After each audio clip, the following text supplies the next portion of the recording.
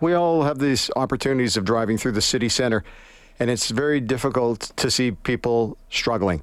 And there was a memorial held in downtown Edmonton on Monday, and it made me think very much about the Boyle Street Community Services community and everybody who's there. And joining us to talk about how and why they needed to have a memorial service on Monday is someone very special who's joining us on the show. And as I said, it's a hard topic to talk about, but it's got to be addressed because it just, if this is what it's like during the summer months, I can only imagine how horrible it's going to be coming up this winter. And Lina Meadows is joining us. She's the Senior Manager of Adult Programming at Boyle Street. Lina, hello. How are you? And thanks for joining us.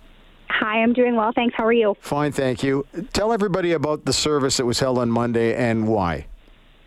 Yeah, so this past Monday we held our quarterly memorial, and so we do these quarterly throughout the year at Boyle Street, and the purpose behind them is to honor the individuals that access our services, our community members that have lost their lives. So this memorial that we had honored folks who passed away from the middle of June to the first week of October, and it was unprecedented, Bryn, the amount of folks that we had that died. We had 118 individuals who died during this period that we were honoring at this memorial, which is just shocking. And this is kind of over the summer period, and the winter is coming. It's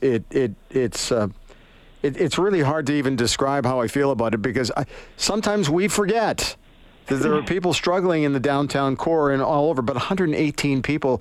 Why is there? There's got to be a major reason why. Is it all drug use, or what is this, Lina?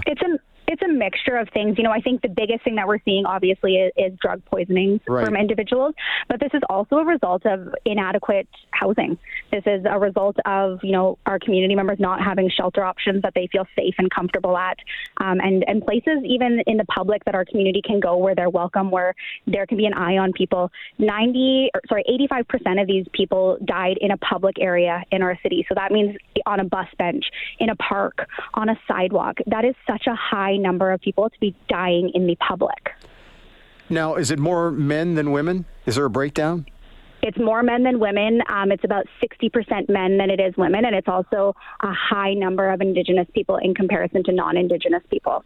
So there's two ways of looking at this. One is, what can we do? And then the other one is, how do we, if we see something, what can we do? Like, I do you want to take the first one on first? Like, what do you think people can do in general to help?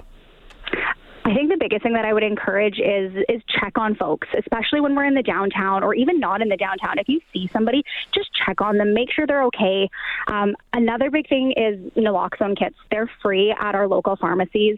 You can stop, you can pick one up, you can reach out to our agency if you're interested in getting training on how to use those, or if you're not comfortable in using them, just having one on you can save somebody's life. But the biggest thing I would recommend is just check on folks, make sure they're okay, see if they're doing all right. Sometimes people are afraid to get involved. We know those stories. We've heard them a million times before.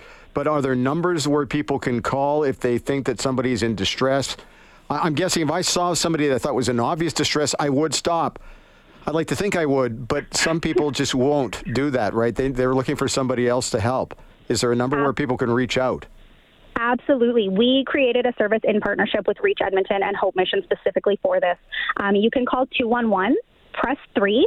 You don't even have to get out of your vehicle. You just have to give the location of where you saw somebody that you think they might need some help. And one of the teams from Hope Mission or Boyle Street will come out, check on people. If they're good, they can transport them to another location. They have warm clothes. They have, food, harm reduction supplies, hygiene supplies.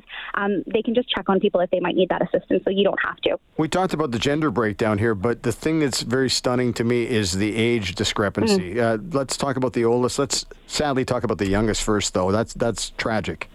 Yeah, the youngest person that we had die during this quarter was 14 years old, which I think is just shocking when you consider what a 14-year-old would have to be going through to lose their lives on our streets. The oldest person was 76.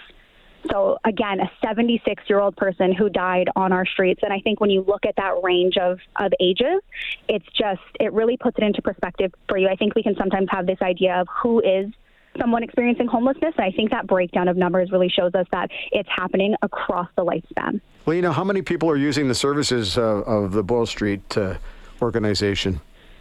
We can upwards in a month see anywhere from 10,000 to 11,000 unique visits in 1 month, which again just shows you how much the need is growing and just how much more resources we need out there for folks. The thing that was amazing to me was the setup that you did. Everybody had a picture, and it was very sobering to me. The mood of everybody, they're obviously very downcast, but we have to, this is an easier way for people to notice, I guess, sadly, that we're missing people. 100%. I think, we talk about numbers and we talk 18 numbers, but when you see 118 photos, it really is shocking to you. And it reminds you that when we talk about numbers, that these aren't just numbers. These are people. These are individuals. This was a mother, a son, a father, a friend, and really reminds us to individualize and to humanize the crisis that we're going through and to humanize the idea of homelessness. It was a really sad day, and our staff and our community have never experienced loss like we're experiencing right now. And so I think our hearts are very heavy, and we're really struggling and just, wanting to draw attention to what is happening on the ground here. There's also a big change in the downtown core because, organizations are on the move. And how is that working out for you? It's been a really unprecedented time in our organization's history. And with the closure of our downtown community center, it caused us to relocate our services and spread them out. And so our teams are really out there trying to find people again, trying to get them reconnected to services. And we're really relying on our community partners and community agencies to support people, in that interim while we were relocating. But we're all kind of settled again, and we're back to doing the work that we were doing, just in a different way now. People volunteer as well to help out? Absolutely. We love volunteers. We rely heavily on our volunteers, and we have a fantastic volunteer coordinator. You can reach out through our website if you're interested in getting involved and helping out in any way that you can. Lina, how long have you been involved with the organization? I've been with Boyle Street going on 8 years now. And is it always the same? Do you see some improvement? Are there positive stories? I know we hear a lot about the negative stories, but what's your take over the 8 years you've been with the organization? Absolutely. There's so many positive stories and positive change, and I think that's what our organization is always working towards. I think what's important to note is we have this idea of what success looks like, but sometimes, seeing somebody every day and building a relationship with them is success, but we also have a really great social enterprise where we get people employed. We have great housing programs where we get people housed and stable, and some of them come back to be volunteers or even employees within our agency. And so that success is totally possible. So to kind of wrap things up here a little bit, you've got frontline workers and there's grassroots organizations that you're working with, but you just can't help everybody. So what would be the message you would send out to Edmontonians at this point? I think the biggest thing is if you see somebody, call for help, offer services if you can. I would encourage people to write to their MLAs and, ask them what they're doing to support our vulnerable folks and to really draw attention to this. Write down that number for 211. Like I said, you don't got to get out of your vehicle. You see somebody who looks like they're not doing too well, give them a call and get them to check on them. If you're comfortable, pick up a naloxone kit from your local pharmacy. We had the throne speech, by the way, a couple of days ago, and the province indicated they were planning on moving ahead with the creation of recovery communities and legislation that could force people into recovery treatment against their will. Do you have a thought on that, or is that just too political at this point? I think it's too political at this point, and I think if we go ahead with that, I think we'll see what that will do to our communities. Gotcha. Thanks, and hang in there. It's tough work. Full respect from me. So I appreciate taking the time to join us today, okay? Thank you, and I appreciate you highlighting this. And yeah, it was great chatting with you today. Thanks, Lina. Take care. Lina Meadows, who's the Senior Manager of Adult Programming at Boyle Street. Yeah, 118 people, as I said, and that was during the summer months.